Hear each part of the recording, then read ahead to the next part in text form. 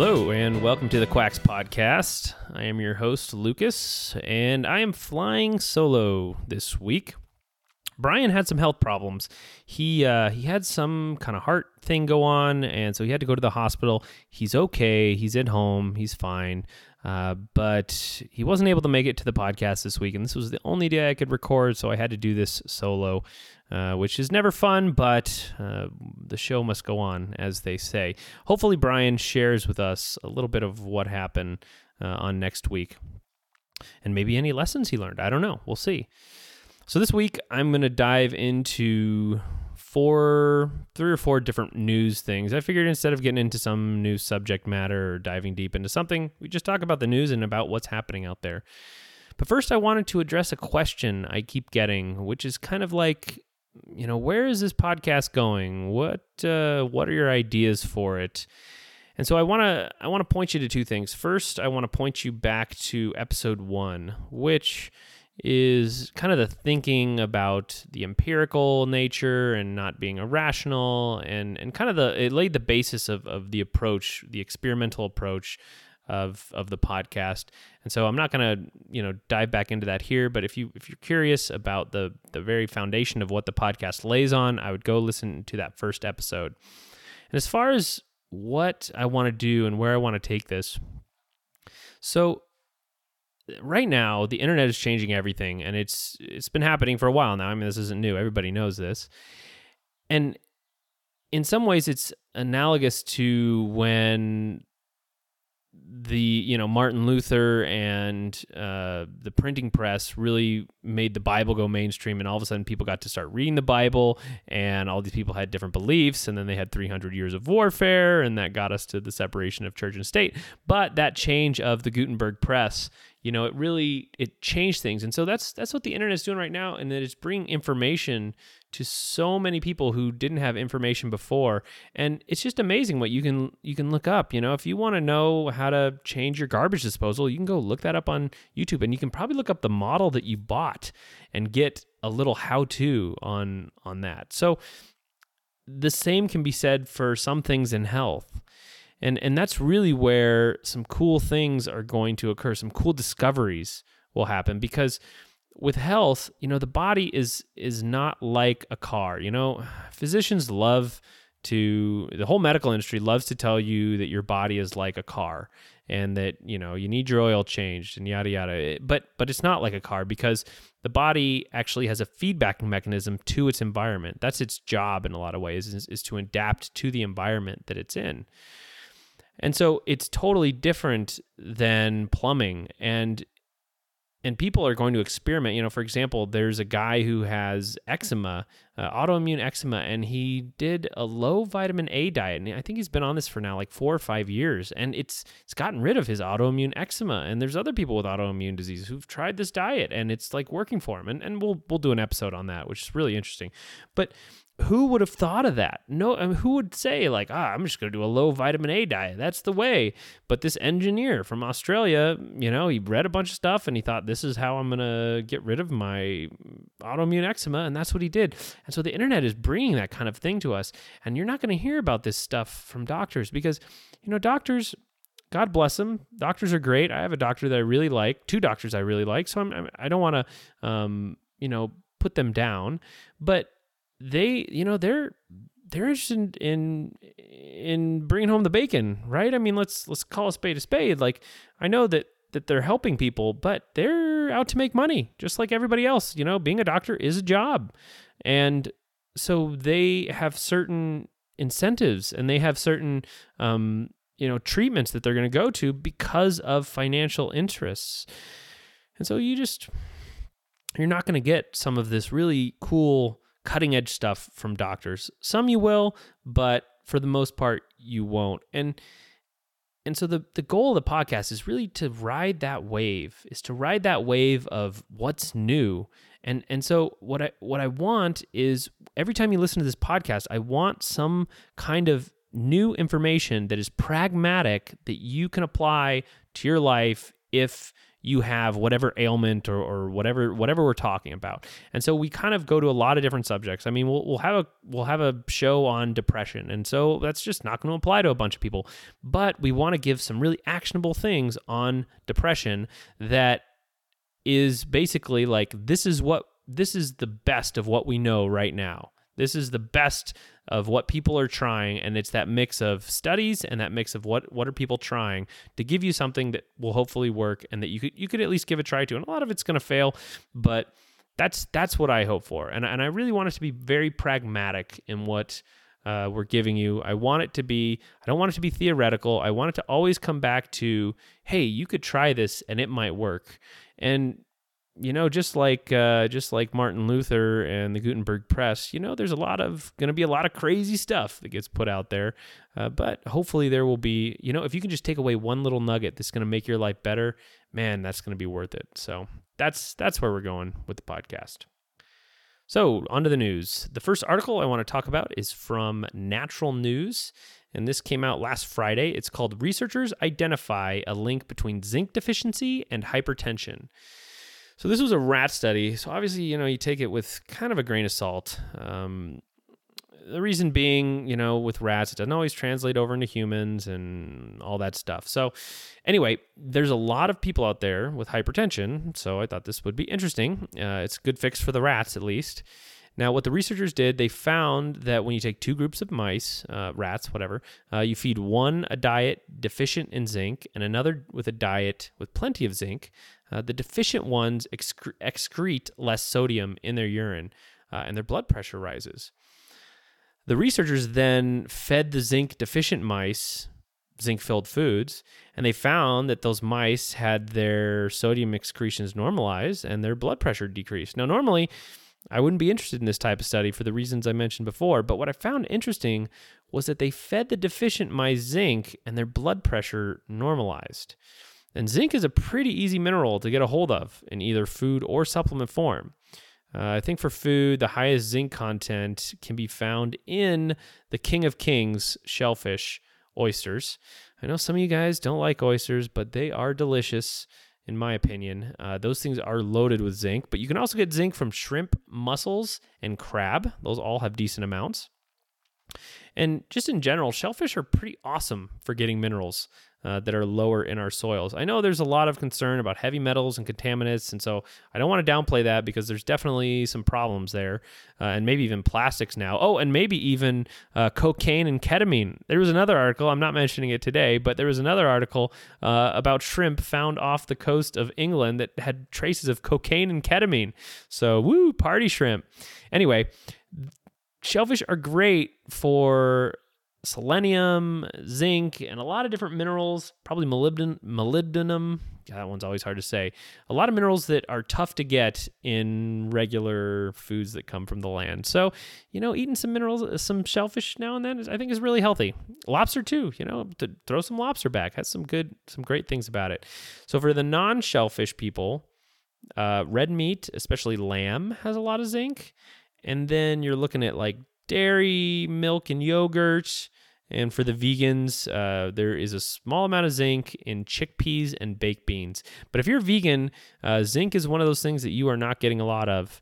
It is tough to get a lot of zinc from a vegan diet. Like the chickpeas and baked beans, you got to eat a decent amount of those to get anywhere near the amount of zinc you're going to get from oysters. So that's just something to think about. If you have high blood pressure, it might be worth trying to have some zinc and see if it helps. I know when I take zinc, like sometimes I'll take zinc at night because it will up testosterone and it's very good for anxiety, that kind of thing. I notice I pee more during the night. I wonder if that is me excreting sodium. Anyway, the next piece of news comes from CNN and is related to breast implants. So there's been quite a bit of buzz online for years now about certain types of silicone breast implants causing all types of health problems. And I'm not just talking about back problems or problems from surgery. There are women reporting autoimmune issues, depression, chronic fatigue, joint problems, getting sick often, just this like large list of odd sicknesses and symptoms that eventually go away after they get their implants out. So this article on CNN came out, and it's reporting on what the FDA is doing with these implants right now, and they're cracking down a little bit on some issues. The implants in question are these textured silicone implants, and the FDA said that many women have reported these issues to them that they're having, like we mentioned before, and the FDA is not going to acknowledge that these implants actually cause these issues.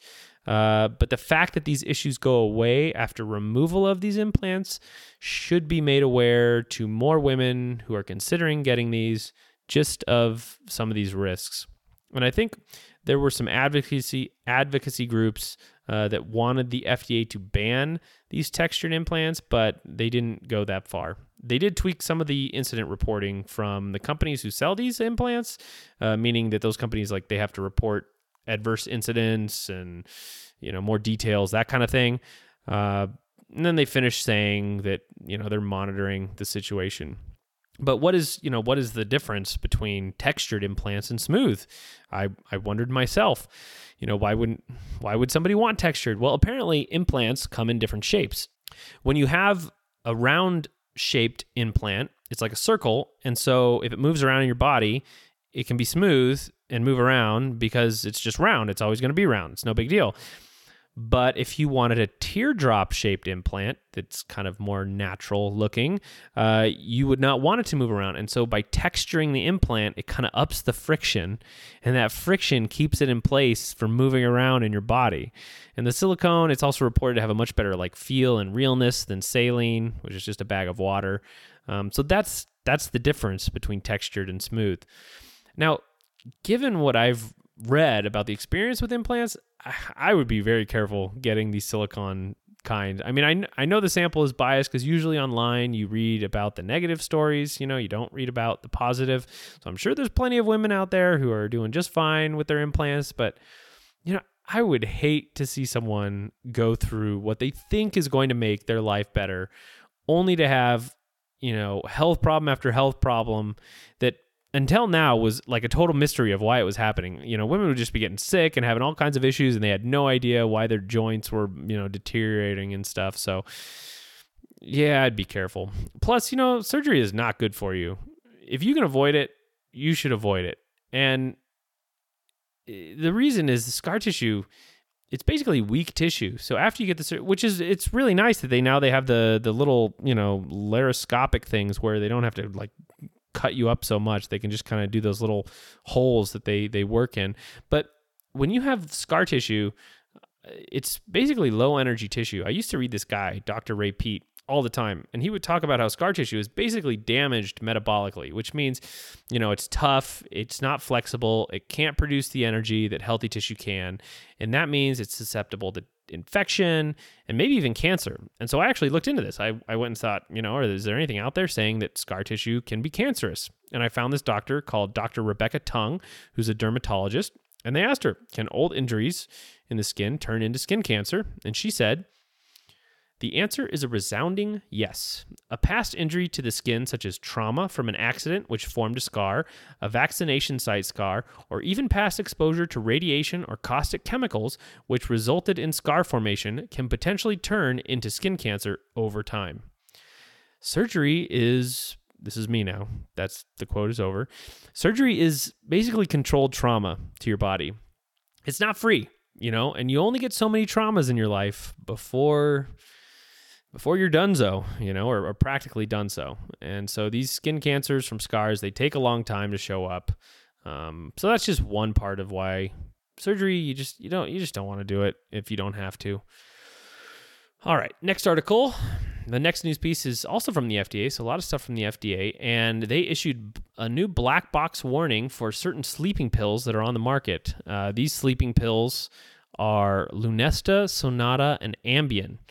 Now, black box warnings are basically, what they mean is that that the drug in question can kill you or cause severe injury. And there are apparently these rare sleep disorders that are just terrible with these three drugs. And I kind of, in a sick, twisted way, I kind of love this list. I mean, if these happen to you, obviously this is terrible. I'm so sorry. But just the fact that this goes on is insane. All right, so here's this list. Here are the list of things that have been reported to the FDA that made them want to put the black box warning on there. Accidental overdose, falls, burns, near drowning, exposure to extreme cold temperatures leading to loss of limb. So, I mean, I'm guessing that somebody walks outside and falls in a snowbank or something. I don't know. Carbon monoxide poisoning, drowning, hypothermia, motor vehicle collisions with the patient driving, and self-injuries such as a gunshot wound and apparent suicide attempts. Patients usually do not remember these events and the underlying mechanisms by which they're not understood. All right, so you can basically take one of these drugs and in your sleep commit suicide. I mean, that's just nuts. You try some natural stuff before you try this. You don't want to go to sleep and kill yourself. I mean, it's just awful. Maybe turn your phone off by your bed, or maybe not don't get on the computer right before you go to bed, I mean, the thing is, if you're not sleeping well, like there's a reason why, you should be sleeping well. Your body should be able to sleep well. And if you're not, then you should find out why. So, and it's not because you have a deficiency in Lunesta. We're going to end on some positive news. And this was an article from Mercola, a recent study by Bonterra Organic Vineyards, which is an organic wine brand in the U.S. They showed that differences in soil quality can be found between conventional farming, organic, and biodynamic farming.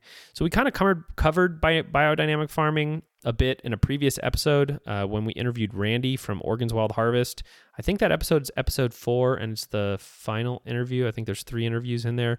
So if you want to learn more about biodynamic farming from the guy who's doing the biodynamic farming, go back there and give him a listen. But in this study, Pacific Agroecology, which is an environmental research company, they looked at Bonterra's 13 vineyards, which kind of have a mix of like organic and biodynamic and conventional. And they found that the organic and biodynamic farming both sequester more carbon from the atmosphere and put it in their soil. So apparently more carbon that goes into the soil improves a lot of different things. It improves soil health, it improves aeration, drought resistance, erosion.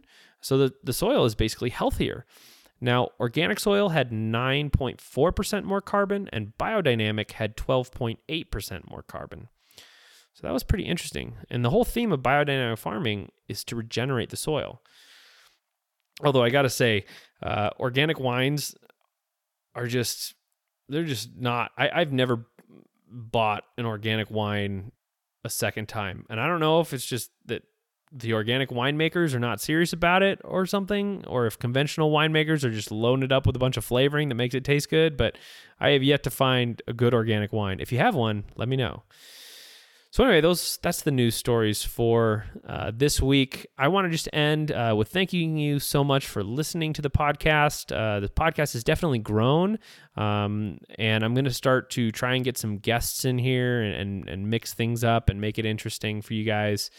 So I just really want to thank you guys for listening. If you guys have a subject matter that you want to hear about, send me an email, quackspodcast@gmail.com. I would love to cover it. I have some loaded up in the hopper that I'm kind of working on. I have one on weight loss, which I think is going to be cool because I got, over 8 years of being in the health food industry. I kind of have some good perspectives on that, I think. I want to do one on depression. I want to do one on the doctor's perspective, like when they come into, the doctor's office to consult with you, what are they thinking? What are their goals? All that kind of thing, all that kind of stuff, I guess you would say. And so we got some cool shows in the mix, but we want to talk about things that you're interested. So if you send us an email, love it. Anyway, thank you so much for listening, and we will talk to you next week. Be well.